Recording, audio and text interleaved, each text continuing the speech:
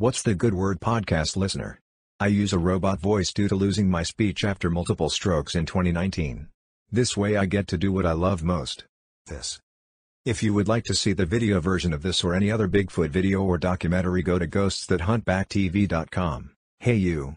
Yes you. Yes, I don't know you personally, no, I am no psycho, I mean psychic, but I do know one thing about you. You ready? Here goes. You are amazing. That is all. Alright, let's get into this video. The YouTube will shadow ban. I uploaded a video the other day. Security guard encounters enormous green creature, true story. Which a lot of people did not see. Thanks YouTube for thinking people are not capable of being able to think for themselves. Anyway, this event really stuck with me. If you don't know what it's about. On the frigid night of December 6, 1978, night watchman Piers Zanfretta was on a routine patrol in the village of Torrelia, when he stumbled into a series of terrifying encounters with extraterrestrial beings that would make him question everything he had come to believe about reality. Zanfretta's upsetting tale began when his car inexplicably lost power en route to a client's unoccupied home. The confused security man glanced through his window and spied 4 lights moving in the garden of the house he was coming to inspect. Assuming that the beams were emanating from the flashlights of prowlers, Zanfretta climbed from his car with his revolver and flashlight in hand. The watchman silently slipped through the gate and crept along a rock wall in an effort to get the jump on what he still assumed were ordinary burglars. Just as he prepared to leap out to confront these trespassers, he felt something touch his shoulder from behind. Zanfretta spun around, but instead of finding a human criminal, he saw an entity that he described as being an enormous green, ugly and frightful creature, with undulating skin. As though he were very fat or dressed in a loose, gray tunic. No less than 10 feet tall. It was flanked by 2 similar beasts. So yeah, pretty epic. So I wanted to learn more about the aliens he encountered, so here is what I found out about them.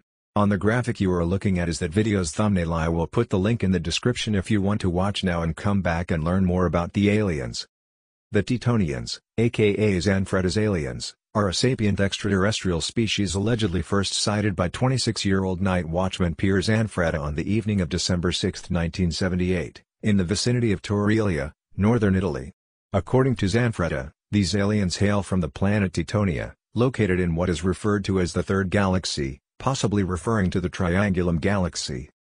Zanfretta described his captors as monstrous beings, about 3 meters tall, and covered in green hairy skin which has been described as hanging loose, as though he were very fat or dressed in a loose, gray tunic. They also seem to have pointed structures, akin to spikes or crests, growing on the sides of the head.